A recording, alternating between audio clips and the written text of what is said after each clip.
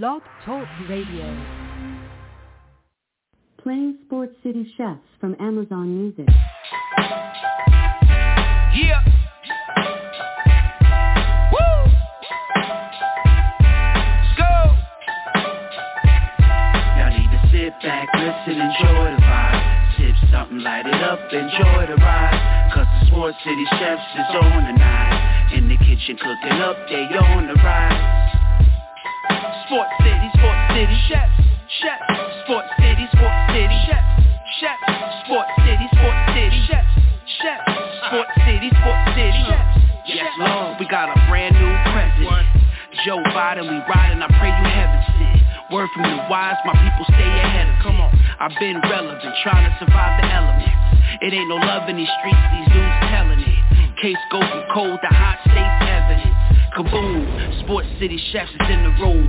Cooking up hot topics to put up on your spoon. They well in tune, bloom like a flower in June. Superman vs. MF Doom, the clouds loom. So tell a friend it's the Sports City Chefs again. Pay attention, tune in, we on the set again. Sports City Chefs, chefs. Sports City chefs, chefs. Yeah. Cabby, Taj. Woo! Connecticut. I done took off this blazer, loosened up the tie, stepped aside the kitchen. Timeless is alive. Sports City, what's going on? We are basically at the doorstep of the month of August.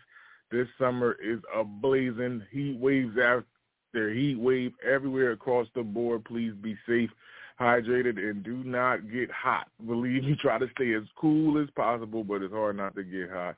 In the middle of the summer, the dog days, the end of July, and the dog days of August are coming. But it's a brutal situation outside. We got to deal with it as best as possible. But the crazy part is I smell the bird month coming pretty soon. So we got about 33 days until the bird months come, at least the first one. But I'm giving y'all a little too much. Let me get into the promo, and we'll be right back. This portion of our program is brought to you by PHI Apparel Company. PHI Apparel Company provides unique designs and high-quality clothing for the great fans of the Philadelphia area. With their original designs for all, there's no doubt that they'll stand out in the crowd. Act now and listeners can use the promo code CHEFS for 15% off any apparel when you shop online at phiapparel.co. That's phiapparel.co. Remember to use the promo code CHEFS for 15% off. Act now while supplies last. Yes, please check out phiapparel.co. Some things are going down in Philadelphia, that is for sure. The Phillies are not done messing around, that is for sure. But just like I said, the deadline is coming up. There's only a few more days of that, and we will be running and gunning for the final stretch of the MLB season. That is for real. Sports Series, I'm going to do the best that I can to make this solid hour electric as best as I can. As best as I can. There's a lot to get into, and I'm going to try and mix this up as awesome as I can. I'm not under the weather, but I'm struggling. But first and foremost, I don't even know how I want to begin this, right? So let me do this the right way, because I'm saving the best for last. You got to save the entree for last. But there's a lot of news going around a lot of sports worlds. I'll start with my situation personally. In Detroit, there's some very interesting situations going on. Very interesting situations. This is the Lions.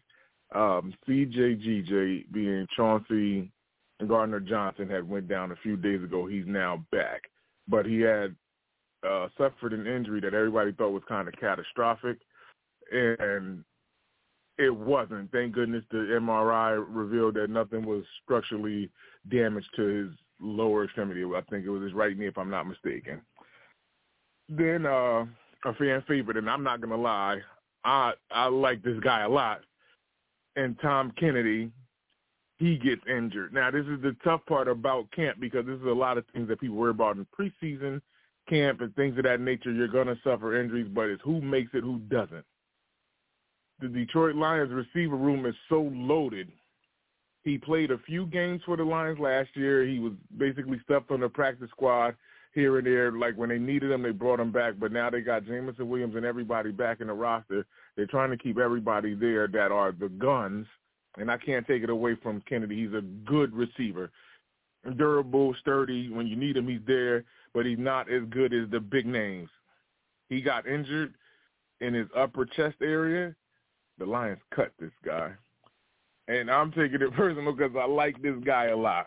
He is one of those scrappy receivers, quick. He's like a poor man's, and I don't even want to call him that, but a poor man's Wes Welker to me. This is what I like about him because he could get open, he could get catches, but he just hasn't really got the time to shine. And this is when they're picking up Denzel Mims from the Jets. This is a big pickup for the Lions. Now, going into Saturday, this is what is so bothersome about trying to make it through these dog days of summer.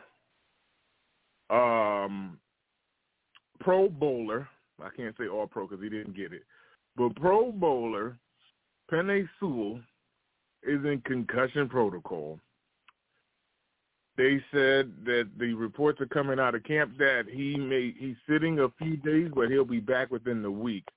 He is so big to that offensive line, it's like, please don't have another setback, but these injuries are going to happen and occur at the same time. I'm hoping Penei is okay, but I don't want this to be a spiraling situation because notably, especially across the NFL, when a player gets a concussion, it repeats itself down the road. And I don't want this to be a lingering situation because he literally is head-to-head with 260 on up type men, whether it's a defensive end or a defensive tackle or somebody coming downhill from the linebacker position. He's having to deal with chaos every single play, and we definitely need him, and he's worth the price of admission, and they're actually trying to give him the leader label in Detroit.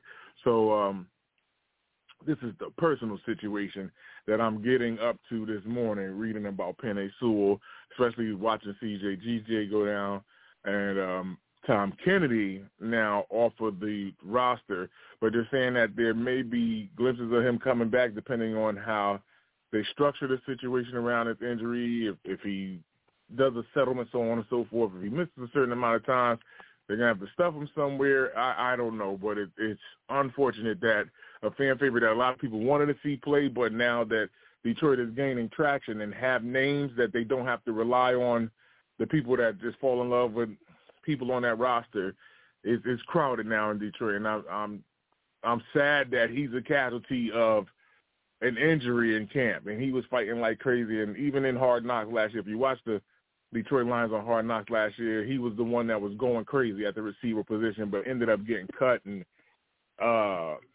Dan Campbell was up there yelling at him about why he had to cut him, and you could tell Kennedy wasn't even the one like talking about being on the roster. Kennedy wanted to play; he wanted to be on the roster, but I could tell Dan Campbell was taking it more personal than Kennedy was. So this is what makes it tough about these situations in the summertime. Okay, so that is one of the situations, Sports City. Two, I got to save that for later. In the NFL still, we are having a situation that is happening with running backs at this point in time. Running backs aren't getting paid. They're not looking at running backs. They're devaluing the running back position. It's an interesting name. I can't really say big. To me, it's big because I know him very well, but it's an interesting name. Sonny Michel retires from the NFL today. This is Sonny Michel's. He was going into his sixth season, so this is his fifth season.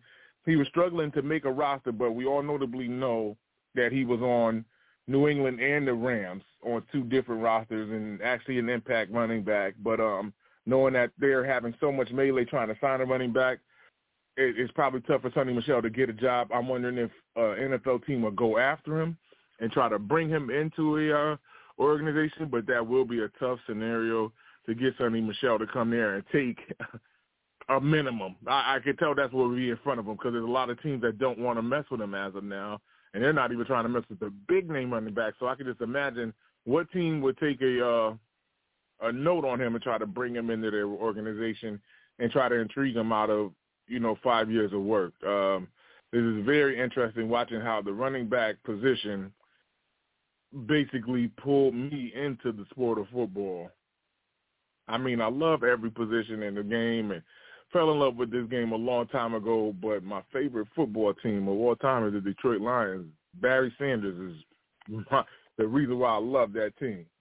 And it's taken that away from people, and I don't know if it'll ever come back to the glory days of the Emmets, the Barrys, the Barry Fosters, that those years of the early 90s, things of that day, and Jerome Bettis. You're not going to really see power backs. They're already saying that they're going to make the fullback position extinct. It's hard to see teams with the fullback in front of a running back now because it's more spread sets. This is more of a passing game as of late, so this is going to be tough. But knowing that Sonny Michel is out of the league, young, I could still remember seeing him in a Georgia Bulldog jersey.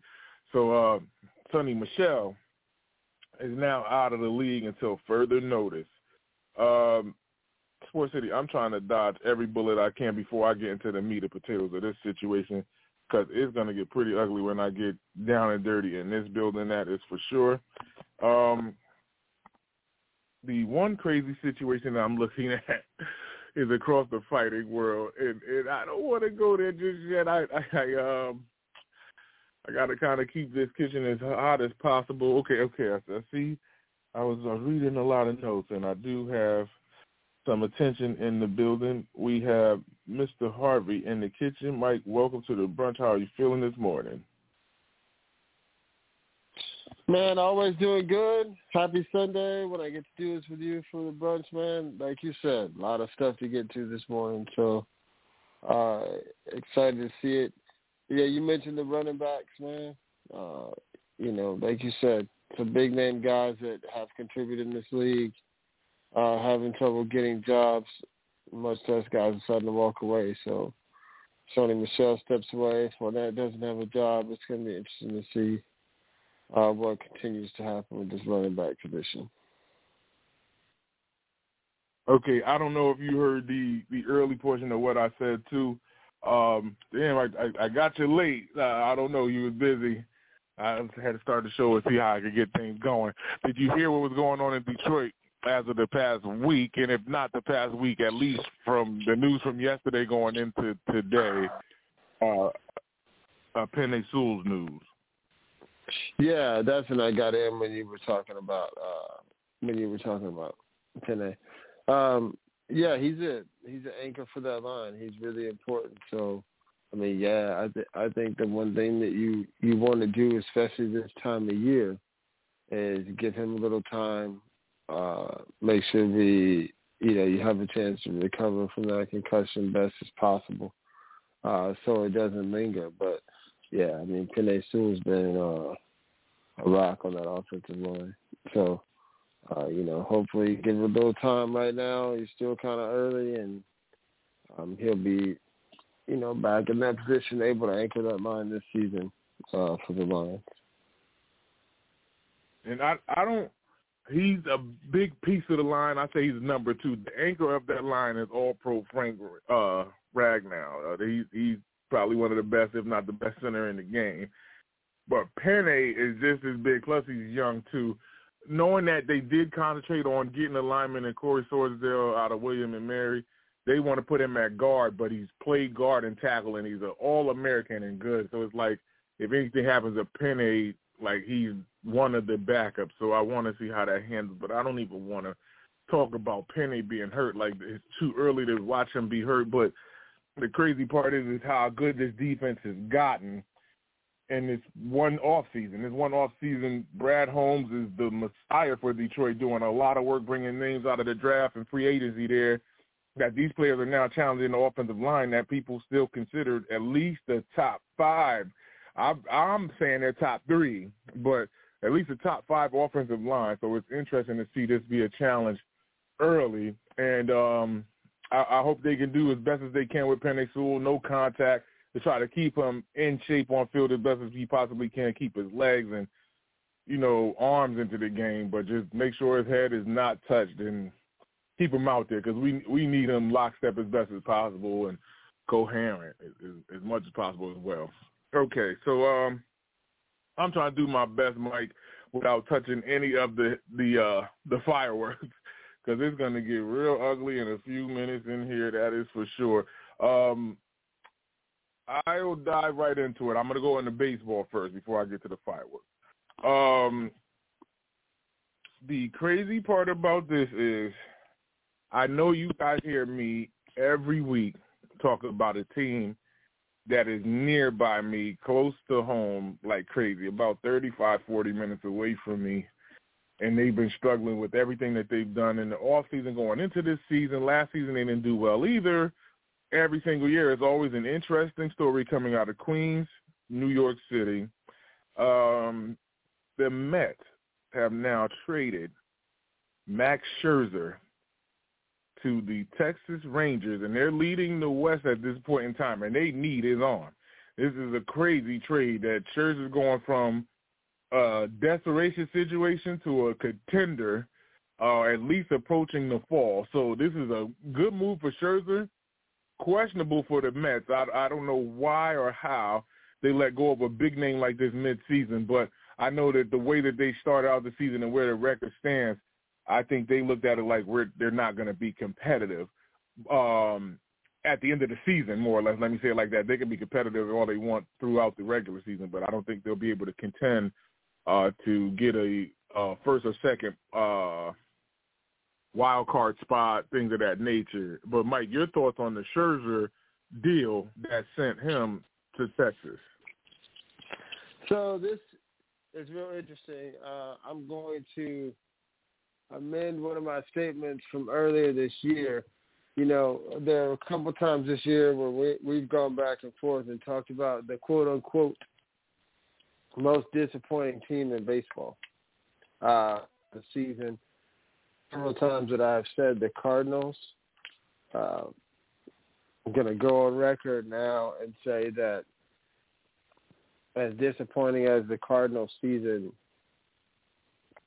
has been, the Mets have now taken over that dubious title as most disappointing team in the game this year. And a lot of the reason why is just because of those sky-high expectations. This team went all in. The owner said, I don't really care. I just want to win. So they put together this roster that basically commit $80+ million to two aces on the pitching staff to sort of anchor things. And they think they have enough to win. And now, I mean, this is basically them waving the white flag. As far as Scherzer goes, I mean, look, this is a guy who's 39 years old. He's been to the postseason multiple times. This is a guy that is not really interested in being part of a rebuild, and I can understand why. So the Mets, found a dance partner in the Rangers. We've talked about that for the majority of this season, how this Rangers team has a ton of bats, but especially with DeGrom going down, starting to kind of need some pitching. So you go get a guy like Scherzer, who is a proven ace, even though he's kind of been up and down some this year. I mean, this guy has gotten it done on the postseason stage as well over the course of his career. So you get a legitimate arm to top that rotation.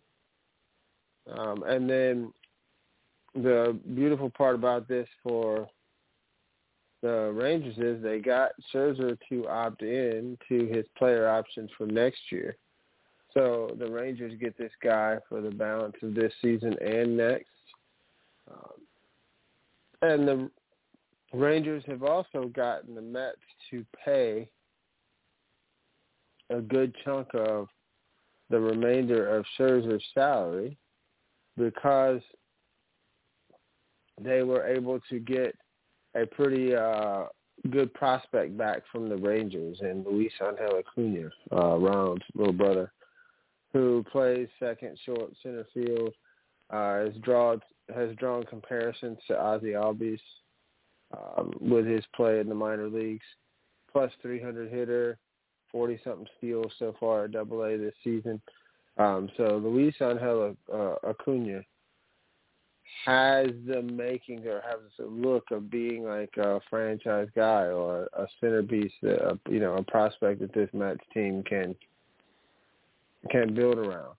Listen, you can spend money to put together a roster, but you really got to have some core pieces and some of your own pieces in place. And so adding Acuna to Ronald Mauricio and Francisco Alvarez, who's really shown a lot of signs this year, really moved forward as a catcher. You got Lindor locked up for the next, 7 or 8 years. You just signed Nimmo to a big deal and Alonso. So the Mets have the pieces if they can rebuild their pen and whatever for the future. But the Mets had to do something, TP. They're not going to be there. They've underachieved. So you're at least able to take Scherzer and flip him for a guy that, has the look of possibly being a long-time major leaguer. But this is kind of this is definitely disappointing as a Mets fan. They came into the season expecting the world, and and now it's not looking like that. And who knows, man? The curious thing will be how many other pieces get traded off of this Mets roster between now and the deadline on Tuesday. I gotta agree with you 100% with one thing that you said. Knowing that now we're in the era of the 2020s, and this is every team across the world is $1 billion establishment, whether they're worth it or not. They're going to generate a good chunk of money. And you're right. They could put money together to put a roster together, but it doesn't, always resolve or conclude to success at the end of the day. And that's what the Mets thought they could do. They saw the example across town, and looking at how successful the Yankees have been, even though they haven't gotten a World Series since 2009, at least they're always in the hunt or in the playoffs or in somebody's rear view, causing chaos, especially coming toward the month of August and September, trying to make that final stretch toward the end of the season. It just doesn't work out for the Mets, and this is unfortunate because I really feel, to me, I'm going to say this personally, I feel that Max and Justin Verlander did that together. I feel like they both might have had a discussion and wanted to come to the Mets and try to turn this organization around as best as they could, knowing that they were in Detroit at one time trying to turn the Tigers around, trying to make it happen again in blue and orange, and it just didn't happen. Knowing that Verlander has been actually expressing himself throughout the season how bad it's been going in New York, I wonder if Verlander's next to leave. I wonder if he makes, enough of a storm to end up getting taken out of New York as well. But watching Scherzer go at this point in time and not really spending too much time in New York and helping another team out is incredible to me. I would have never thought that the Mets would pull the trigger on such a big name at this point in time to help a contender out. It's like, when do you guys get the help from other teams across the league? Who is going to help you? Especially while you guys continue to struggle. And there's teams like the Braves, like the Marlins, like the Phillies that are in your division doing better than you consistently. Heck, the Nationals have won a World Series, and you guys have not won one since 86. I mean, you've been there since 2000 with the 2000s. Let me say both of them. You had the Subway Series, and you had the one against the Red Sox as well, but unfortunately came up short. When do you guys get back into at least the wild card race, at least to be atop the NL East, at least to try to get to another pennant chase, at least to see another entrance into the World Series? I don't think I see it in the next 2 to 4 years, but they do have name value there. They do. I wonder if there's more names that end up leaving outside of the pitching staff where they need the pitchers as best as they can, because the Mets have been getting roped at this point in time. They can't afford to lose pitchers. So I'm shaking my head right now. I mean, literally shaking my head right now about the situation in Flushing, New York. Mets, I'm not a Met fan, but I feel bad for you as a person that watches and loves the game and speaking about it analytically, it's like everybody else is up and down in their season and make a run, win a couple of games, lose a game here, so on and so forth. To make it interesting, the Mets are just sluggish at this point, and I wonder when they get back to their strong relevancy consistently. That's the one thing that I'm looking at. Okay, so speaking of which, I will get into both of those divisions. First, I'll start with the AL West. The Rangers are sitting at 60-45, leading the division. The Houston Nationals are right behind them, 59-46. They are one game back. The Los Angeles Angels are 54-51. They're 6 games back. The Seattle Mariners are 53-51, 6.5 games back. And the Oakland A's are 30-76, still the worst team in baseball, 30.5 games back. Mike, your thoughts on how the AL West is going down and another outlook on how Max Scherzer could help this team try to stay atop the division while they're one ahead of Houston? Well, this Rangers offense can score. They're going to miss Corey Seager for a little while, but it appears that he was able to avoid something major. So Ezekiel Duran will hold down things at shortstop until Seager can get back, and they're hoping within the next couple weeks. But this team can really match, man. So now you put an ace at the top of that rotation.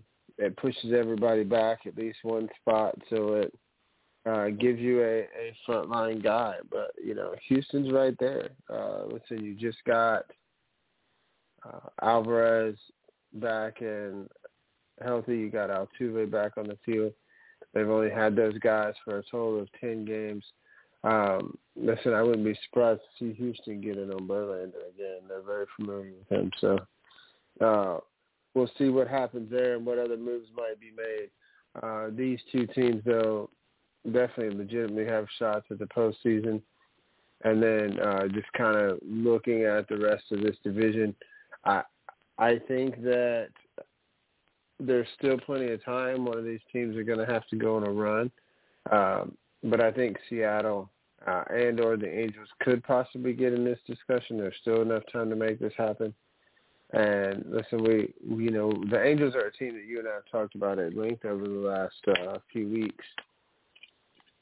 And I think at the end of the day, that GM just did not want to be remembered as the guy that traded Shohei Ohtani. So they decided to go ahead and push their chips all into the middle of the table and see what they can do. So they go get Lucas Giolito, and they go get Bernardo Lopez from the White Sox, as the White Sox started trading pitchers like crazy this week. And, now they're hoping they're going to get Trout back in a couple weeks and, see if they can really make a run at this. But listen, if you're losing, you do. But I think this team is trying to go ahead and do everything that they can to try to contend and show Ohtani that they want to put a winning product out on the field. So it may be too little too late, but this team's looking at 5 games off of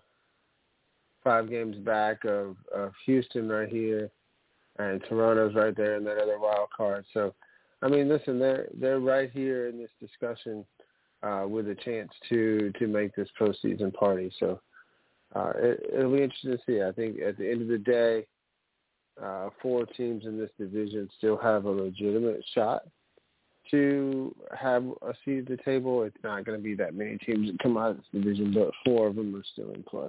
Yes, and they also lost Lance Lynn out of Chicago too. That's huge. That they are getting rid of a lot of pieces out of Chicago. And one thing about me looking at the situation, I am so happy to see Giolito go, even though he doesn't have that strong of a record. He is a good pitcher, and he goes back to California. He's a Cali kid, so this makes it interesting for him to go to a team just like you said.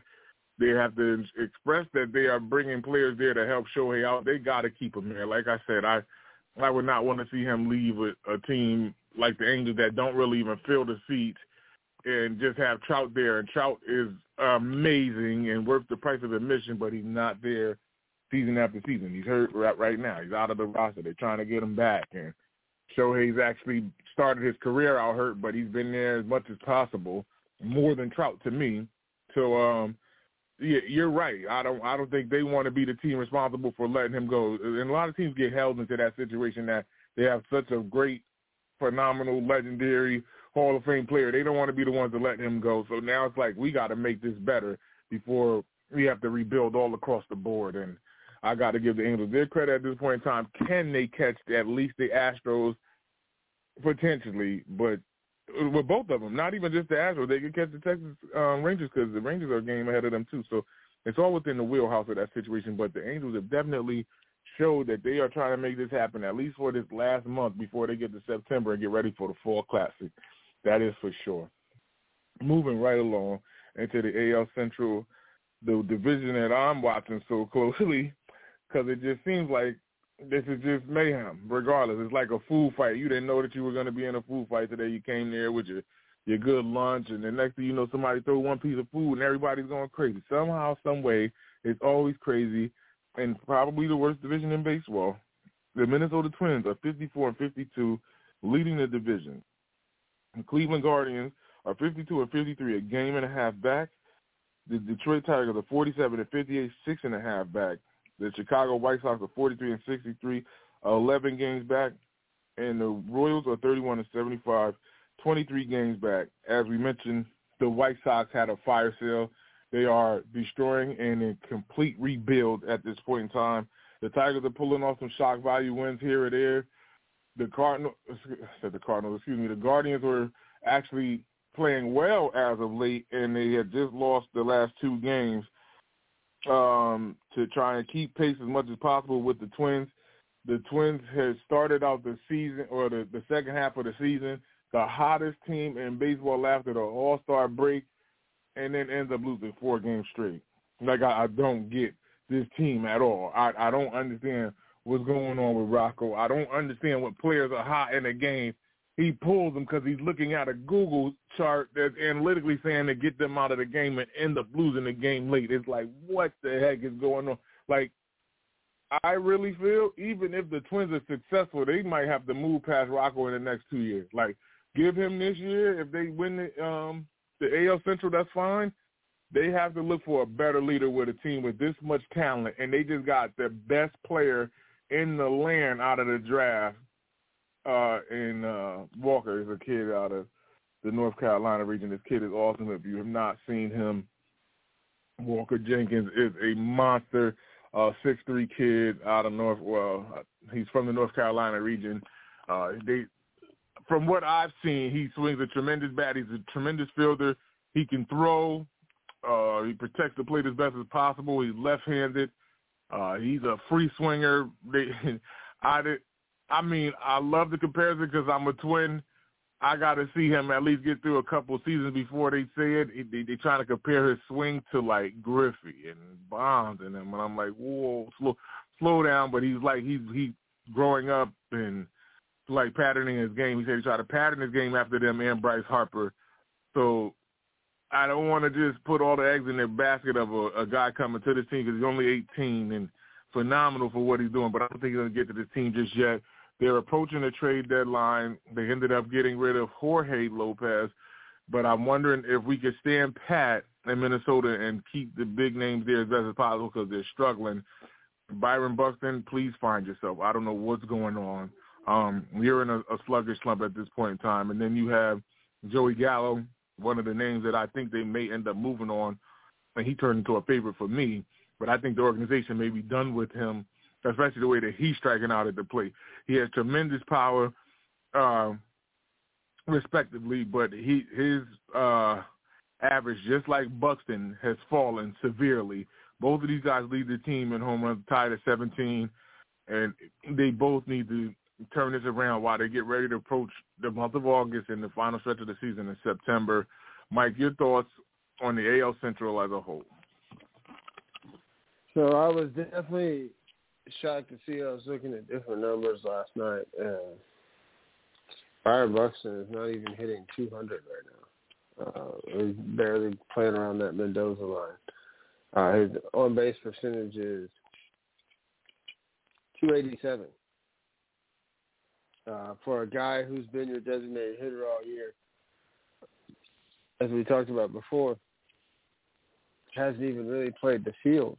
And when he is in the field and he's right, he's a dynamic presence with his glove too. So, hopefully Byron Buxton can get this figured out. Now, he has shown the propensity at times to be one of those guys that can get hot and stay hot for an extended period of time. So for the Twins, you hope that you can get him going.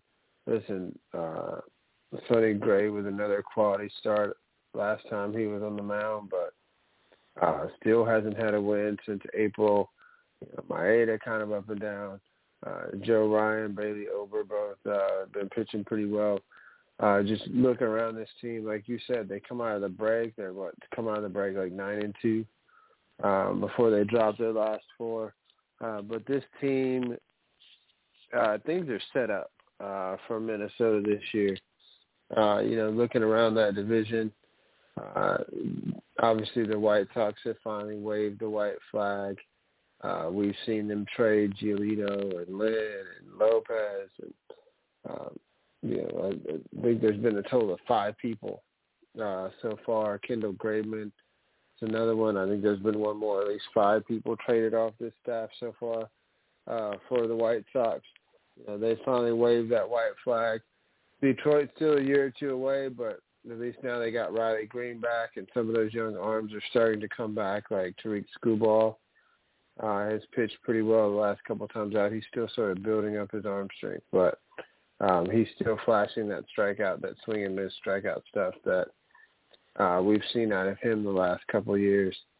And then I think, looking at Cleveland, Shane Bieber's out till September. You miss Tristan McKenzie, so the guys that you were counting on being like your top 2 guys in that rotation have been out. You got kind of a lot of trial by fire by some of these young kids. Tanner Bybee, Logan Allen got roughed up a little bit yesterday. This Cleveland team is just a lot of youth, man, and then injuries to that rotation. This team has, Cleveland made a trade this week in sending Ahmed Rosario, their shortstop, one of the 2 players they got from the Mets in the Lindor deal. They just flipped Ahmed Rosario off to the Dodgers to play shortstop for them. I don't know that that's necessarily waving the white flag for Cleveland. They got some other good young middle infielders, so they think they can replace him. But this Cleveland team, listen, if it were any other division, we would be talking about wait till next year, and I still think we probably will be singing that song for the Cleveland Guardians by the end of this year. But, they're in a division where they at least, have an outside shot if they can get hot. But I don't expect Cleveland to be in this. This is Minnesota's division to lose. I don't know. They started out the season this year saying that this is Cleveland's division again. The Twins came out hot in the month of April. Everybody was playing well, and good thing the Twins are fortunate that the rest of the division is struggling. Can they stay ahead? Potentially, but right now they are down the barrel of a gun, getting ready to get swept by the Kansas City Royals, the 2nd worst team in the MLB. I beg to differ. The last start that Sonny Gray had, he got rocked. Sonny Gray wasn't giving up home runs. This guy is giving up home runs, especially in critical times in the game too. He is getting popped. Like Sonny Gray, we need you. You made the All-Star team, and I don't know how. He has not had a winning output since April, and there's been times where this team has actually supported him, but he's been giving up hits and runs. And I think by like the 3rd inning of every time he starts, all of those batters are aware of him. I think they all do their homework and read and watch film on what he does, and they crack him. He doesn't have it anymore. Sonny Gray, you are an interesting name, but you do not have that flair anymore. I think they did that by default, bringing you to the All-Star game. Everybody's been up and down. Hell, even Gente Maeda is coming back around for the Twins, actually having good starts and at least getting to the sixth inning and could have a lead or be pushing for a win. You're in the fourth inning struggling to make it to the fifth or sixth, and then Rocco starts playing with the bullpen, and then they end up losing the lead, and the Twins do have to start to try to put runs together late in the game, too. That's the one thing that they're struggling with, and I don't like the fact that these guys strike out so much. They had a pitcher that's been struggling for a while for the Kansas City Royals and ended up having double-digit strikeouts on the Twins, and the Twins, that was his career high, and there was no way that he needed to be like that, especially while these guys were hitting him. Everybody swinging for the fence in Minnesota. Everybody is a home run hitter for some odd reason. This is the reason why I fell in love with the Twins. They knew how to play small ball. Like, they did have their big bats here and there, but they play small ball. They don't even have a thought of playing small ball at all in Minneapolis. It's like, where and why and how did this happen? Especially how the schedule is favoring them out of one of the two teams in the MLB at the latter part of the schedule. Like, you guys have to make this happen. Instead, you're making it interesting, and it looks like it's going to carry all the way to September when Bieber comes back, and I feel like the chase is going to be on. That's what I feel like every time the Twins win the win the division, they're in a chase. Like it's no clear cut. They win by 4, 6, 8, 10 games. It's always that last week. Oh, if they could win this game, they close them out, and they win by 2 games. They're 2 games up or 3 games up. It's never. They should be taking advantage of all these teams that are below 500. You are hovering near them. Like, I don't get it. Rocco, this is unacceptable. Sonny Gray, they're going to have to find a pitcher ASAP. If they don't, and he's part of the trade talks before the deadline, they're trying to get rid of Sonny Gray. From what I've been reading for the past couple of days, it's like, I don't even want to lose him because we need a pitcher. If they get a pitcher that's not well, then who? I wonder when Varland comes back, the youngster that they had that started out the season well, he's been out of the lineup also. So this is a tough scenario to watch Minnesota struggle. And y'all can hear the fan in me. I'm panicking. I'm not going to lie. It's tough. The AL East, this is very interesting. The Baltimore Orioles are sitting atop 63-41. The Tampa Bay Rays are 63-44, a game and a half back. The Blue Jays are 59-46, 4.5 back. The Boston Red Sox are 56-48, 7 games back. And bringing up the caboose in the AL East is the New York City Yankees, 55-49.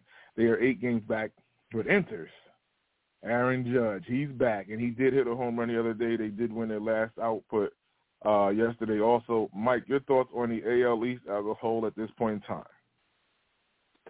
So a big win for them last night, taking the second game of that series with Baltimore. Rubber match going on tonight in that series with the Yankees and the O's. But like you said, getting Judge back to go with Stanton in that lineup, I mean, we'll see what this team does. But, I mean, looking at this division, you got 2 teams at the top with 63 wins. Tampa has just played 3 more games, and so the Orioles' lead on the Rays is because of that number in the loss column, as they've now both won the same number of games. So looking at this, Toronto has been able to separate itself a little bit. They're getting Hyun-Jin Ryu back. Also, he's supposed to come back on Tuesday, maybe be part of sort of a 6-man rotation with that team with Ryu, Kikuchi, Manoa, Bassett, Jose Barrios. This team is and Kevin Gossman. So this team's talking about, since they don't have any off days for a while, maybe going 6 deep in that rotation. So we'll see. Offensively, they can hit. George Springer has been struggling a little bit lately. They've done some things to kind of juggle, move some things around. They have put Whit Merrifield in the leadoff spot. He's a guy that's been around baseball for a while, been traded a couple times but he was a key piece to that Kansas City team that, broke their 30-year drought in 2015. And the guy's still finding a way to get it done. He can play some second base for them. He can play in the corner outfield spots. But they've moved Whit Merrifield up to the leadoff spot in that order. He's hitting .300 this year, causing havoc on the base pass. They've ended up moving Springer down to the 5-hole as of yesterday. So, we'll see if maybe that's something that can get Springer going. Manoah has been better since he's come back as well. So, looking at this, man, you see three teams, like if the regular season ended today, you would have three teams from this division, Baltimore, Tampa, and Toronto, in the playoffs, as those two teams. Right now, Tampa and Toronto would get two of those three wild card spots. Houston would get the other one. So the magic number right now is 59. And that's the number of wins you would need in the American League to make the postseason. You just mentioned the Yankees with 55 wins. The Red Sox are right there. And then, as we talked about earlier, you have Houston and not Houston, but you have the Angels and the Mariners trying to contend too. So for those guys to get back into this, they're going to have to jump over those Yankees and those Red Sox within 4 or 5 games. But right now, 59 wins appears to be the benchmark to make the playoffs. So, it's interesting, too, with this schedule, man, because they don't play each other as much. So you get to see, how these guys rank against the rest of baseball. But this is by far still the best division in baseball this year. And it'll be interesting to see how many teams come out of this division to join that postseason party in October. I definitely think the top two. So I think that the people whoever comes out leading the division in the AL East, whether it's the Orioles or the Rays, I think that's how that's going to go. Whoever's in second place comes out. It's going to be a threat for whoever comes in third, whether it's the Blue Jays or if the Yankees or Red Sox end up catching them. It's going to be a threat because, like I said, the Astros are doing well, and just like we spoke before, the Angels are looking like they're trying to make a push too, which is all within realm. They're 54-51. They're basically 2 games back from the Yankees. So this is very interesting to see if they can make that run. It's not going to be a wild card out of the AL Central. That is for sure. But the work is cut out for them across the board. Just like you said, this is the best division in baseball at this point in time.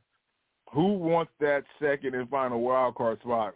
This is what people will be watching and waiting for across the board. Okay, getting into the National League. The National League West, I'll start. The Los Angeles Dodgers are leading that division 59-54, being trailed by the San Francisco Giants 57-48, 3 games back.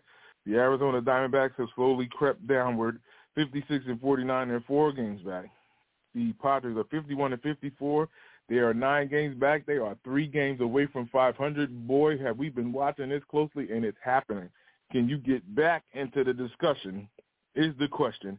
And rounding out the bottom of the division is the Colorado Rockies. They are 40-64, 19.5 back. Mike, your thoughts on the NL West? Yeah, so in the West, listen, the Dodgers have really been able to sort of take over. They've been able to slug their way to the top.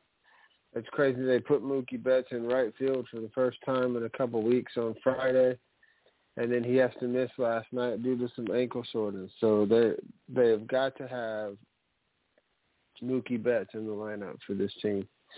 You look, Max Muncy hits 2 home runs last night. He may not even be hitting 200, but he's coming up on 30 home runs.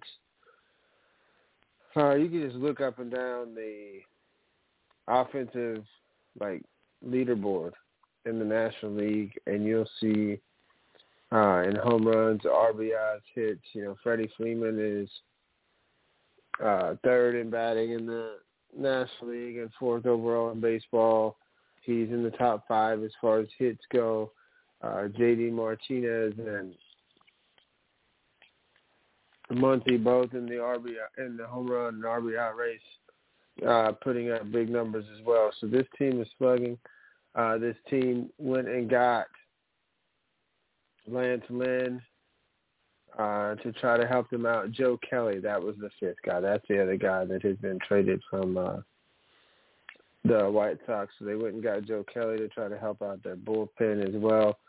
The Dodgers have been one of the more active teams. They go get Ahmed Rosario to play shortstop.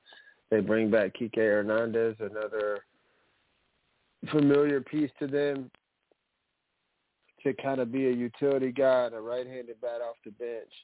So this team has already made some moves. I expect them to make a few more between now and the trade deadline on Tuesday. But, you know, this was the year to get the Dodgers, and nobody's really got them. And now they've messed around and gotten back in this discussion. The Diamondbacks, man, like, listen, there's a lot of ups and downs over the course of the season. This team lost like 9 out of 12 or something coming out of the break. They have really come back to the pack. And this is where we're going to see what they're made of, man, like, because there's a lot of ups and downs throughout the course of the season. Even the hottest teams struggle over the marathon that is 162 games. So the question with Arizona is, you know, can they bounce back and pull out of it and you know, start to level off here? They're still right there in this race. The Giants still sort of overachieving as far as, in my opinion, as far as what I was expecting from them as a team this season. So they are right there. And as you said, a game ahead of the Diamondbacks right now. San Diego trying as best as possible to get back in this thing. They're 6 games back of the Giants. Anything can happen. The thing to watch for with San Diego, I feel like, between now and Tuesday is, do they trade Blake Snell and or do they trade Josh Hader? Those are two guys. Snell has been very, very good in that rotation. Josh Hader being the closer in the back half of that bullpen. You know, since they got him from Milwaukee last year, he's kind of held things down in that bullpen as well for them. So do the San Diego Padres decide to wave the flag for this season and trade those two guys that are going to be expiring contracts and see if they can bring some talent back into their system? Or do they decide to go with it and, you know, keep the pieces that they have and see if they can make a run? I think this next week is going to be really big in showing us this. I may be wrong, but I feel like the Padres have the Rangers next weekend, so we'll see. I think the Padres are still one of those teams that still hope they can catch lightning in a bottle and go on a run, and they are, you know, I think the next week is going to tell us a lot about what direction this team's going to go. Colorado is Colorado, man. Like, you know, they're struggling at the bottom of the division. I guess somebody's got to be there. But, yeah, those are my thoughts on the West. Okay, moving right along, the NL Central being led by the Brewers. The Brewers are 57-48 at this point in time. The Reds are 57-49, a half game back, making it even more interesting. The Cubs are 53-51. They're 3.5 back. The Pirates are 46-58. They're 10.5 back. And the Cardinals have now fallen back to the bottom of the division. They're 46-60, 11.5 get back, game behind the Pirates. Your thoughts on the NL Central? So the Brewers have gotten the better of the Reds in their head-to-head.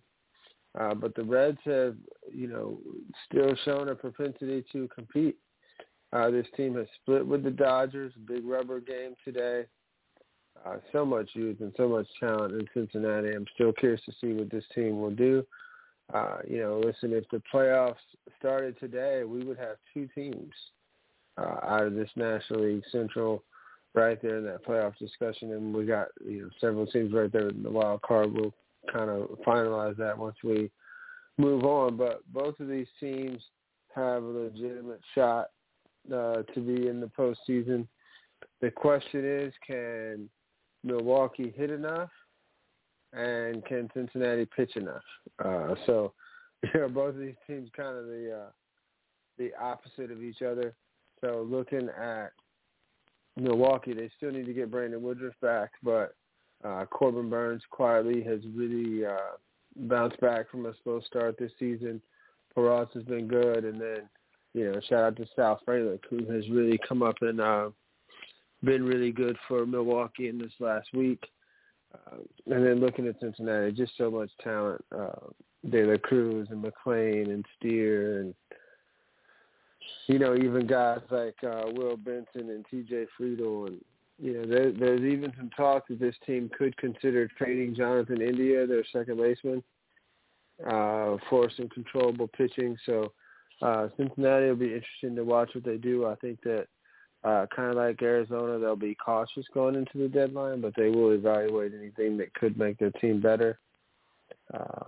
And listen, the Cubs are right there now. Like, don't sleep on the Chicago Cubs. They've got, they're a team that some people think might make some trades at the deadline in Bellinger and Stroman and whatever else. I'm here to tell you, Chicago, unless you get a trade that's, it's like a Godfather offer, you know what I mean? Like an offer you can't refuse. I would hold steady. You got Swanson back now. And then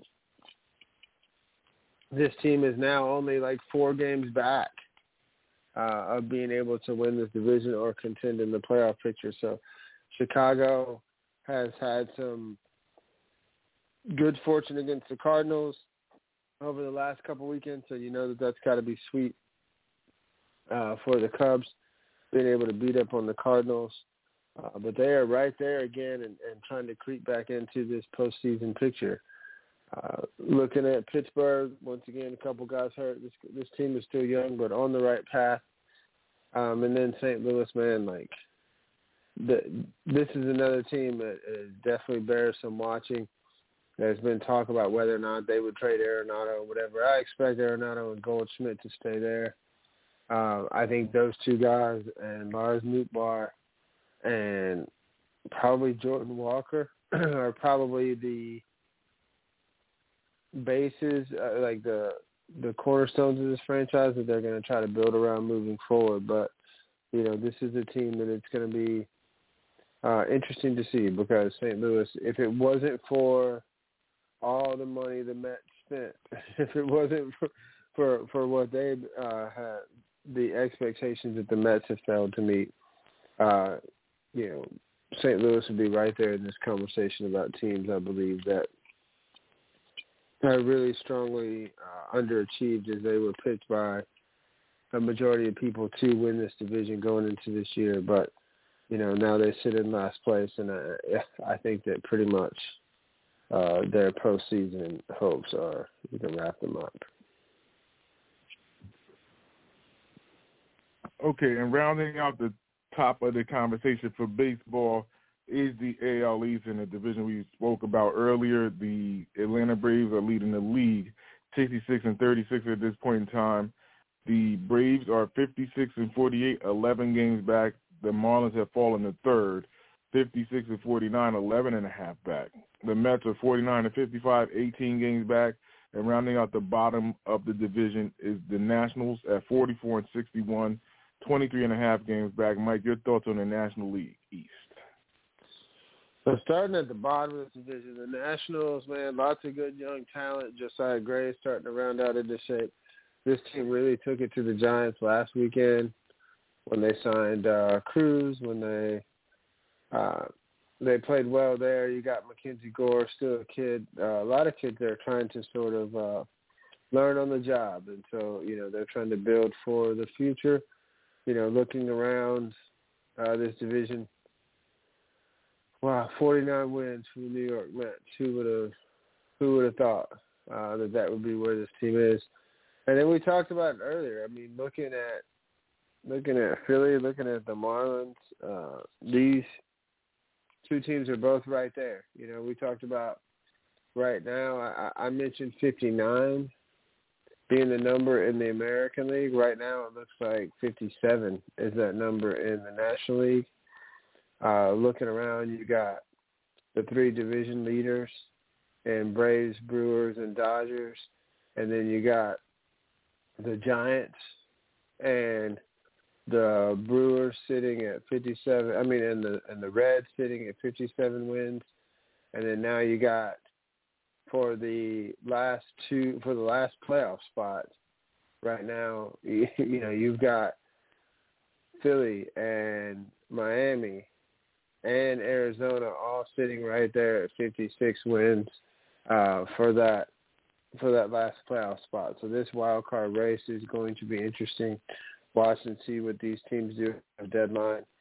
Curious to see now that Bryce Harper has settled in at first base, so Kyle Schwarber can go to DH. Does Philly make a move for a corner outfielder or for another pitcher? What do the Marlins do? I think the Braves, 5-5 in their last 10. They kind of hit a little bit of a rough patch. They took it on the chin. In Boston this week, Braves still trying to get some pitching back healthy. Max Fried's supposed to be back this week. But the big Achilles right now for the Atlanta Braves has been the bullpen and that bridge to Rafael Iglesias. Nick Anderson was pitching really well for them. He went on the 60-day IL a couple weeks ago. So you got Joel Jimenez, who was a former Tiger. They picked up a couple of guys from Colorado. One of them really struggled yesterday. The other one gave up a home run in Boston this past week. So the Braves trying to work on that bullpen as the deadline nears. But other than that, that team seems to be pretty complete here in the National League. 66 wins, most wins in baseball. They're bringing back the kid to start the last game against the Brewers today, as the Braves have a chance to go for a sweep there, as they've now won 4 out of the last 5 against Milwaukee. But this is a team that you could see this is a division that you could see as many as 3 teams make the playoffs, maybe 2. I mean, there's an outside shot that you only see one of them, but this division is definitely going to be heard from in the postseason. Okay, we do have a caller in queue calling out of 508 area code. What's your name and what's on your mind this afternoon? Hi, yes, my name is Matthew E. O'Neill. I'm an author at Amazon.com in 13 different countries. The reason for the call is I watched the Errol Spence versus Terence Crawford boxing match that occurred last night, and Crawford won the match, making him the undisputed world. Hold on. We'll get to that in a minute. Slow down. We'll get to that. Mike, we're getting there. I'm trying to get through this baseball as best as I can. He was going to give up everything. I didn't want to spill it out. That's like the big play. Now, hold on, caller, out of Yahoo. First and foremost, I wanted to, just make sure we clear the air on baseball before we get into this, because I was saving that for last. Mike, anything else before we get away from MLB? No, man, just watch the deadline between now and Tuesday. It could be some really interesting things happen. We'll see what if Justin Verlander gets moved. But keep an eye out. There's a lot of teams that are right here close to being able to compete for the postseason. Way more teams in the race than there are spots available. So watch on these transactions between now and Tuesday. But this is when it's going to start getting interesting. I will say between now and when we come back next week. I like to think numbers and kind of projecting out. We are 1 week away roughly from being 2/3 of the way through the season. So give you an idea of what some of the numbers may project out to be, by the end of the year. But I do want to throw out one other thing, and TP will get into this a little bit more over the next few weeks, I'm sure. Luis Arias now jumped up around 3 again, right in this discussion.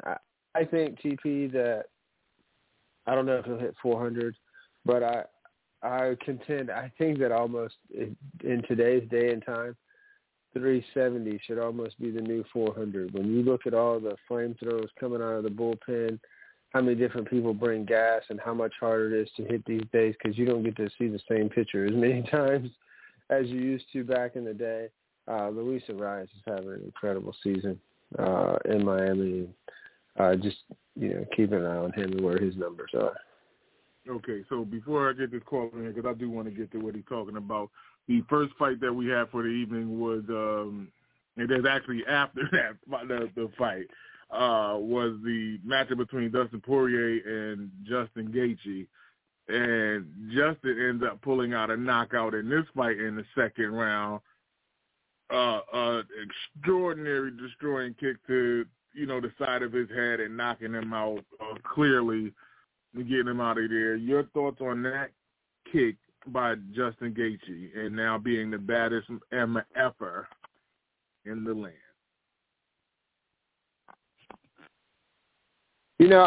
This was a very interesting fight because I feel like both of these guys have really improved since the last time they fought. Poirier, prior Louisiana man, he's taken on all comers. He's roughed up McGregor a couple times. He's been able to take almost every fight in front of him and do really well. Justin Gaethje has improved, and this was a fight that probably could have gone either way for a while, but once again, man, a good head kick is definitely an equalizer, and you get hit with that just right, and your lights turn out. I think that Gaethje has done everything that he needs to do to earn another title shot, and I think that he probably will not fight again until the winner of Oliveira and the guy he's fighting in October. I can't call the name off the top of my head right now. So I think that you'll see Gaethje get a title fight next. I think that the good thing is both of these guys, Poirier and Gaethje, both press the action. And this is a trilogy that you can come back to and revisit at any time. There's still some meat left on the bone there. Just because both these guys, love to compete. They love to push the action.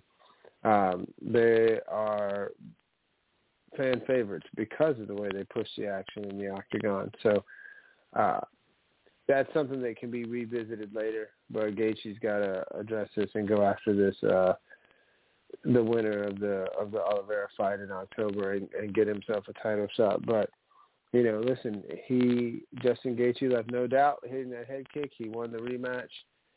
But him and Poirier have both overachieved for their career. I'm proud of what both of them have been able to accomplish. And this is a fantastic win for Justin Gaethje last night. Knowing that I go to Vegas almost every year, and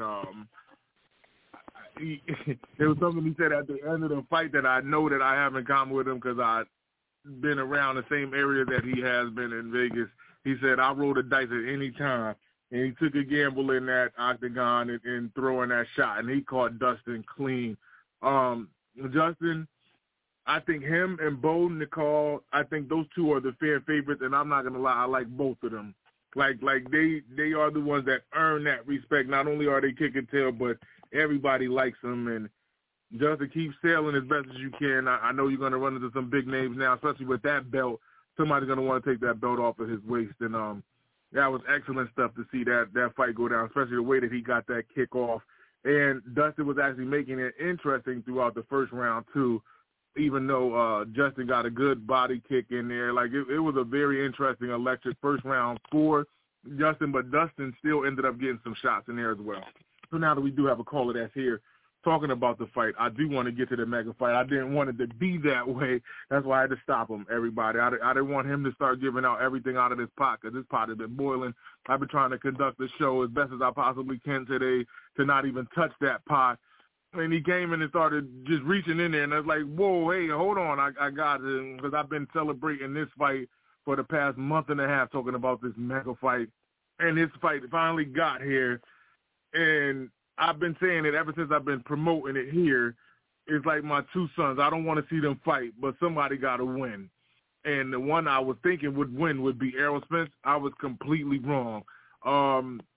Terence, Bud Crawford. I don't know how you want me to say it, whether Bud or Terence Crawford or Terence, however you want to be addressed, you need to be addressed the right way, the way that you wanted it to be. This is now the Bud Crawford era. Oh, my goodness. I did not think that he would have destroyed Errol Spence. the first knockdown was a jab. He knocked him down off a jab, and it looked like not only did it stun him, it befuddled Spence. And Spence is the bigger boxer and supposedly stronger. And after that second round, it looked like Crawford was way stronger than Spence. Spence was slow. He had no crispness to his fight. I think after a while, after he got knocked down, it was like he started swinging for the fences, and everything was a looping left, and he looked nasty. Like, everything that I've seen Errol Spence do up until this point, it's like I felt like he was like the Marvin Hagler of this era. He does a lot of body work and ends up getting to the head and doing work. He couldn't get to Crawford's body at all. Like, he was trying his best to do body work, but it was like he wasn't breaking him down enough. And Crawford is probably the best counter puncher in the game, let alone the best pound-for-pound boxer at this time. I don't want to take anything away from Bud Crawford at all because I love both of them, but I picked Spence and was dead wrong. Just like he said, this is the Bud Crawford era. I can't even take it away from him. I love the guy. Just picking the wrong boxer at the wrong time in the middle of Vegas. I wish I was there. So many different intriguing pulls and thoughts towards this fight. Mike, your thoughts? The caller's still here. I do want to get him back in here. I didn't want to stop him, but we didn't even go over it, and we were still in baseball. I got to get him back in here, though. But, Mike, your thoughts on the fight? The caller's still here, though. Yeah, it's funny because you mentioned Hagler right there. And to me, with a lot of skills, but Bud Crawford sort of puts me in the thought of a couple of different boxers. Not exact comparisons, not really apples to apples per se, but, I saw Bud do this earlier in his career where he could switch southpaw and be just as effective and sometimes throw boxers off. Hagler used to do that to people back in his career. And then another guy that Bud Crawford kind of reminds me of, a more skilled version, is he sort of puts me in a framework of a Bernard Hopkins too, in the way that he can just subtle movements. He's very, very crafty. He can sort of rough you up a little bit. It's hard to really hit him. Little slight pivots here and there. He just sort of makes you fight his fight, right? Like, going into this fight, I didn't know how this was going to go down. I thought that Spence would be bigger than Bud going in. There was an intensity about Bud at the weigh-ins, but Bud was able to handle his power. Bud is extremely athletic. He's lots of foot speed, lots of hand speed, was able to continue to move, and Bud brought a lot of power to the show. I think power that some people didn't really expect him to have. Like, listen, a lot of people were on Spence on this fight. I kind of was back and forth. I loved them both, kind of like you just said. There was something telling me Crawford going in, and I thought he could pull it out. The thing that really surprises me is how one-sided this fight was. You got a couple of knockdowns in round 7. He, took care of business and it got stopped in the 9th round. But I'm glad that we got these guys in their prime, still both, in a premium spot right there in their career. Whereas, you think like we got Pacquiao Mayweather about 3 years too late. So the fact that we got these guys in the prime of their career and they were able to hook it up. But listen, Omaha, stand up. Bud Crawford, stand up. Very impressive performance last night. And I think Spence is going to end up maybe going to 154. We'll see if Crawford goes up there at some point as well. But what a fight for boxing fans. I'm glad we were able to see it. And I don't see how you can walk away from this fight without being extremely impressed with the performance authored by Terence Bud Crawford last night. I actually disagree with you. I don't think that there's no way Errol Spence, I think Errol Spence is done. After that fight, I think Errol Spence's career is over. I don't think he recovered that. He wants to move up, and the fighters up there are going to be stronger, and he got tattooed by Crawford. Who are you going to beat? You trying to call out Canelo and them? Like, I don't get it. Like, and he is the one being the loser that gets to call back the rematch, but wondering how the weight class would be.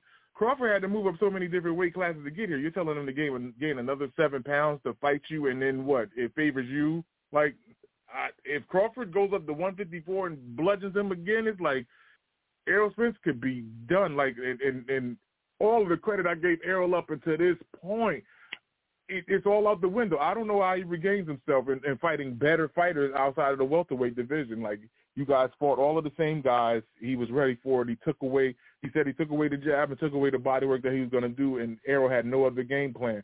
And just thought that he was going to catch a looping left that was going to end up catching Crawford and dizzying him, and instead it ended up dizzying him and leaving him off balance. Impressive is an understatement for what Crawford did to Spence right now. I do not know. Even listening to the post-fight presser and in both press conferences in the ring and outside in the, in front of the press, he looked distraught. Like, I could tell he probably got emotional wherever he was, but he looked beaten, face, visibly, and you could just hear it in his voice and what he was saying. I don't know where Errol Spence goes from this. He can't really take any of those stepping stone fights to try to get back here and so on and so forth. There was everybody that I was around. They were saying if they fought again in the rematch, they don't even want to watch it how bad Errol Spence fought last night.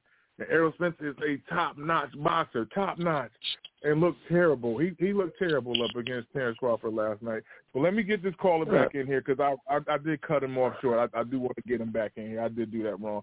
Caller, please give me your name again and where you're from. And now we can get to the boxing talk. I stopped you because I didn't want to get that out. I wanted us to get that out first, but you were cooking already. I'm sorry. Please readdress your name, please. Yes, my name is Matthew E. O'Neill. I am from Plymouth, Massachusetts. I'm an Amazon.com author in 13 different countries. And, of course, I watched the fight last night between Crawford and Spence.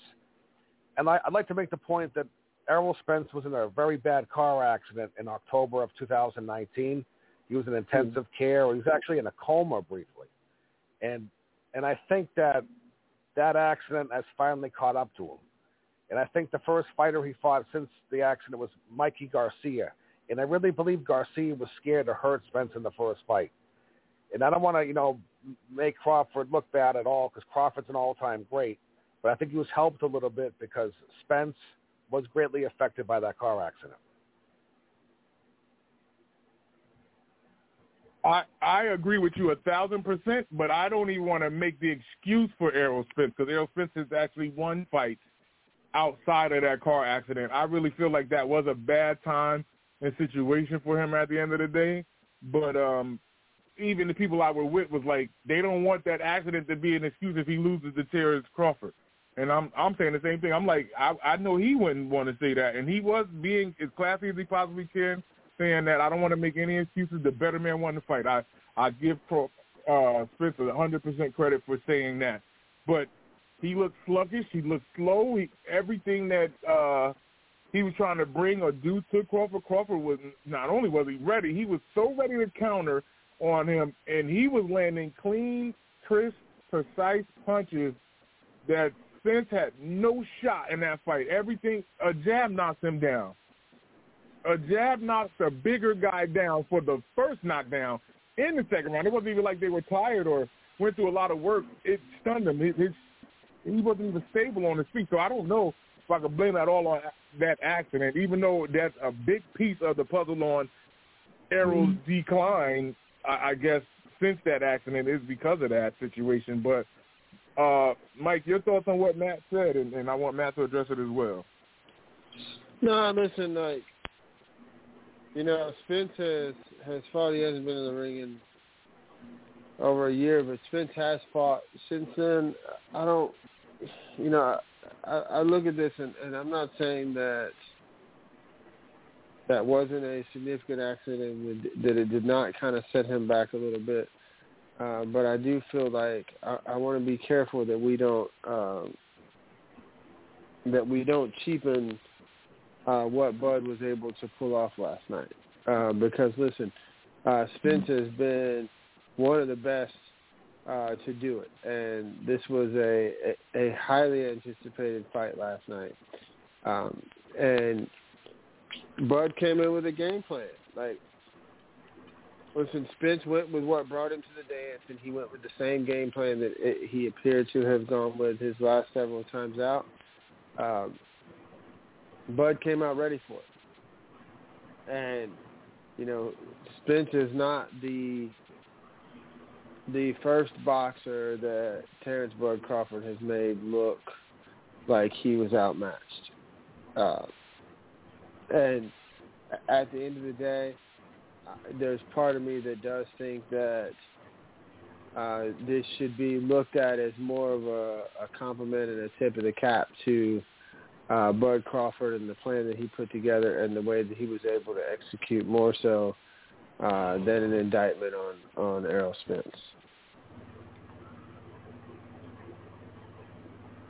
Yeah, and I'd also like to point out the fact that during the accident, Errol Spence was ejected from his car.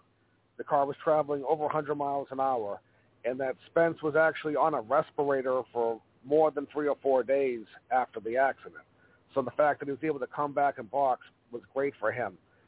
And I'd like to point out that Tommy Morrison's son, Trey Lippy Morrison, he's also a pro boxer. He was recently in a car accident, and unfortunately, Trey Lippy Morrison is currently in a wheelchair because of the accident. It hasn't really made the mainstream media, but unfortunately, Tommy Morrison's son is in a wheelchair.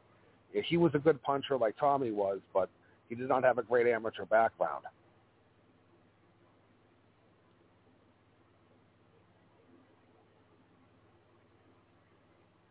Hello?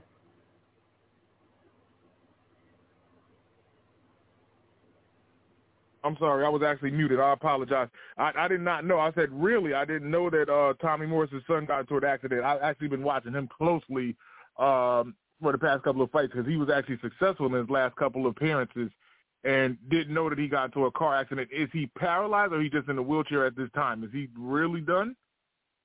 We lost him at this time. That's shocking. I did not know that, but that's a very interesting story that he definitely gave us. Mike, your thoughts on that before we actually, start to shut things down here at the brunch? Yeah, I hate to hear that. We all knew Tommy Morrison, and then, like you said, his kid had some success, and like the caller said, not the amateur background, but still the ability to punch. And so, I hope that he recovers the best as possible. If, obviously as a boxing fan, you'd like to see him in the ring, but even more important than that, I hope he's able to, have the highest quality of life, that he can possibly have, Mr. Morrison there. So, nah, man, but just props to Bud, man. Like, I had a feeling that he could pull this out, but I was back and forth going into it. This was a decisive victory, and at the end of the day, it's kind of what you want to see, but he left no doubts as to who the better fighter was. This wasn't in the judges' hands. This wasn't something that, had any kind of controversial decision. Terence Bud Crawford came. He put in the work, and, he reaped the benefits as far as, undisputed champion, the first person at 147 pounds since they went to 4 belts to be able to unite them all and put them all in the same camp. So, big ups to Bud, man, for his performance last night, and it was just an impressive showing, man. But I wouldn't. I'll say this one more time. I wouldn't write off Spence in his entire career yet. This was This was a world-class fighter that he lost to last night. And I do think we'll see, and I know you and I disagree. I think Spence will make the trip up to 154, and we'll see what happens there. But I'm not willing to say that Errol is finished just yet. I want to see what happens or how he bounces back. But, if you're a student of the game or you enjoy the sweet science, there's no way you could walk away from last night's fight without making sure to give up props to Terence Crawford. I give Crawford 100% respect. The way Spence got beat, what did he do different? His fight game is set up off of the jab. Just like everything Crawford said last night was the truth. He was basically saying he sets up every shot off of the jab. We took that away from him, and it clearly was he started swinging for the fences and didn't even have power behind taking the home run hit. Like, it was just hoping that he landed it, and they look bad for Errol. He's 33. Crawford's 35 at this point in time. Like, Crawford needs to start fighting the fight that's going to literally line his pocket to take care of the family at the end of the day. There's no reason that he needs to sit up here and waste time with Spence outclassing him and ended up getting caught with some shot that ends up setting him back at this point in time. Everything has to go accordingly for Bud Crawford. However, the only way that I look at this now is him and Boots. They got to go at it. So Boots and Crawford, I think, is the fight right now. Errol Spence could, clap his jaws as best as he can and sounds as, lovable as he is because he's professional as he possibly can be. But I don't think he stands a chance in that ring with Crawford and wanting Crawford to move up from 154 and he's, the lighter fighter as it is. I feel like he had to gain weight to get to that 147 instead of, Spence having to lose weight to walk around at a lighter weight and, probably be exhausted or dry, dehydrated, trying to get all the fluids out of his body so he could make 140. He was 147 on the nose, being Spence. And Crawford was 146 and a half. I think it was something like that. So I know that and this being Spence gets to call out the rematch. So, and he said it in the ring. He's like, hell yeah, run it back, and I don't think people are going to have that draw. Of course, the fans got all rowdy like, yeah, see it again, but he's going to get tattooed. I feel like he's better off trying to fight Thurman, a fight that he's been chasing for years or something like that. But I'd rather see Crawford go after Boots and watching Boots and him set up for another mega fight within that division before he drives that division out and has nothing in front of him because he's fought everybody in the welterweight division that has a name for themselves. Okay, so Mike, we are at the end of the show. I need a plug, close out, promo, anything that you'd like to get on before we get out of the kitchen here at the brunch. Man, check us out, sportscitychefs.com. We got lots of blogs, finger foods, articles coming up. We released several articles today, this week, my bad, on fantasy football, some previews for you there. Sirius wrote an article about guys to fade.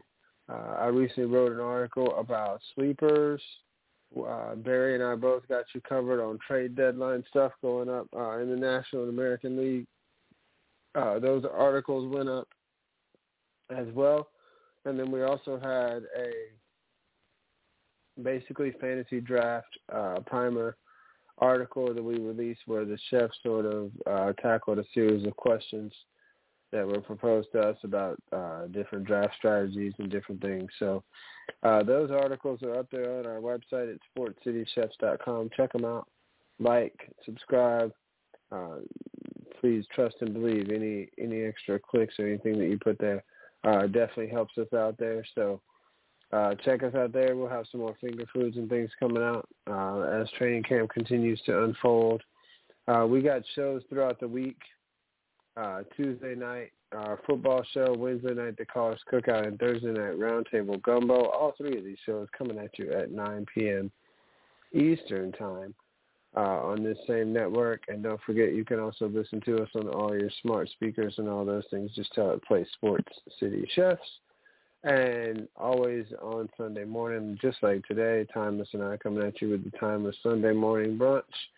I'm just I have the pleasure and privilege to be alongside the head honcho TP. Without you, man, I wouldn't be here. I appreciate and forever grateful that you brought me on as part of the Sports City Chefs family, man. So much love and respect to you. Shout out to the other chefs, to Villain, to Sirius, to Controversy. Talked to Chandler the other day, my co-host for Roundtable Gumbo. He's still trying to hold it together, but going through some things, so hoping to have him maybe back on Thursday, but talk to him this weekend as well. So hopefully we'll have him back soon as well. So check us out, all of our shows. Check out the website. Check out phiapparel.co. Use that promo code CHEFS at checkout to get yourself 15% off on any of your Philly sports apparel needs. And until next time, man, we will definitely do this again. I appreciate you having me as always. Let's watch what goes on with this trade deadline between now and Tuesday. The women in the World Cup have to pull out a win in their next game against Portugal to be able to advance to the next round. So we'll see what happens there as that World Cup is getting hot and heavy. And then yesterday, Katie Ledecky, man, she set a record for most ever world championships in swimming, past the great Michael Phelps with her 16th world title of any kind between Olympics and world championships and all that. So big mark for her, doing big things there. So big ups to Katie Ledecky in the sport of swimming, and just so much out there going on. But thanks again for having me, TP, man. It's always a pleasure and a privilege, man. Until next time, man. Laissez les bon temps rouler. Peace. Yeah, and knowing throughout this past week or so, Aaron Rodgers is taking a $35 million pay cut, and Dalvin Cook is potentially going to speak with the Jets. Does he make the deal happen? That's news to be watched throughout this week. Hopefully he gets a deal done with whoever he could try to be an addition to across the board. And, oh, yes, we've all been at the edge of our seats waiting to see what Ezekiel Elliott will do, if the Cowboys will bring him back or not. Well, he's in my region of the United States of America. He is in New England trying to get a deal done with William Belichick and the evil empire of the New England Patriots. So this is something to watch close. We are in the week getting ready to get close to the month of August. I could just smell the bird months coming. Football is around the corner. The Hall of Fame induction is coming. Hall of Fame game, Jets and Browns is coming. It's all down the pipe as best as possibly can. The mega fight has happened. I'm stunned. I'm still stunned. I still can't even believe watching him getting rattled in the 9th round and watching the ref come over there and just wave his hand like I've seen enough. And then Error Spence looking at the ref like, what? Come on. And it's like, you know, some of the times when you watch a fight like that and it's like you want to side with the boxer like he could have gone or watch him get knocked out. No. As much as I feel like the ref was trying to be very cautious in that fight and trying to get Errol Spence to get his some of his punches up, he did the right thing in stopping that fight. And just like Crawford said, the best thing is the ref for him to do is to protect the boxer from themselves. And Crawford basically was saying like he didn't want to go that far. And before the 9th round started, at the end of the 8th round, Crawford told Spence, don't come out. He told him to stay there, and he ended up finishing him off. Crawford, this is your era. This is the Bud Crawford era. I got to give you your respect, and I can't. I went with the wrong boxer, even though I love both of them from the start of their, well, not the start of their careers, but when they started to gain the big-time traction across the board. I'm stunned. Errol Spence, I don't know how you rematch him. I don't know how you get back into the circle of being a big name. The big fish was caught. I feel like they gutted you and they got you stuffed on the wall somewhere. This is tremendous for the fight world. Is boxing back? We don't know. A couple of big fights will be coming down the way as well. Everybody stay tuned to everything that's going on. Sports City, that's all I really got at this point. Y'all stay focused. On that note, tell a friend that it's the chefs again. And if they don't know, now they know. Sports City, chefs. Sports City, chefs. Sports City, chefs. Sports City, kaboom. Sports City chefs is in the room, cooking up hot topics to put up on your spoon. They well in tune, bloom like a flower in June. Superman versus MF Doom, the clouds loom. So tell a friend it's the Sports City chefs again. Pay attention, tune in, we on the set again. Sports City, chefs, Sports City, chefs. Yeah. Cabby, Taj. Woo! Connecticut.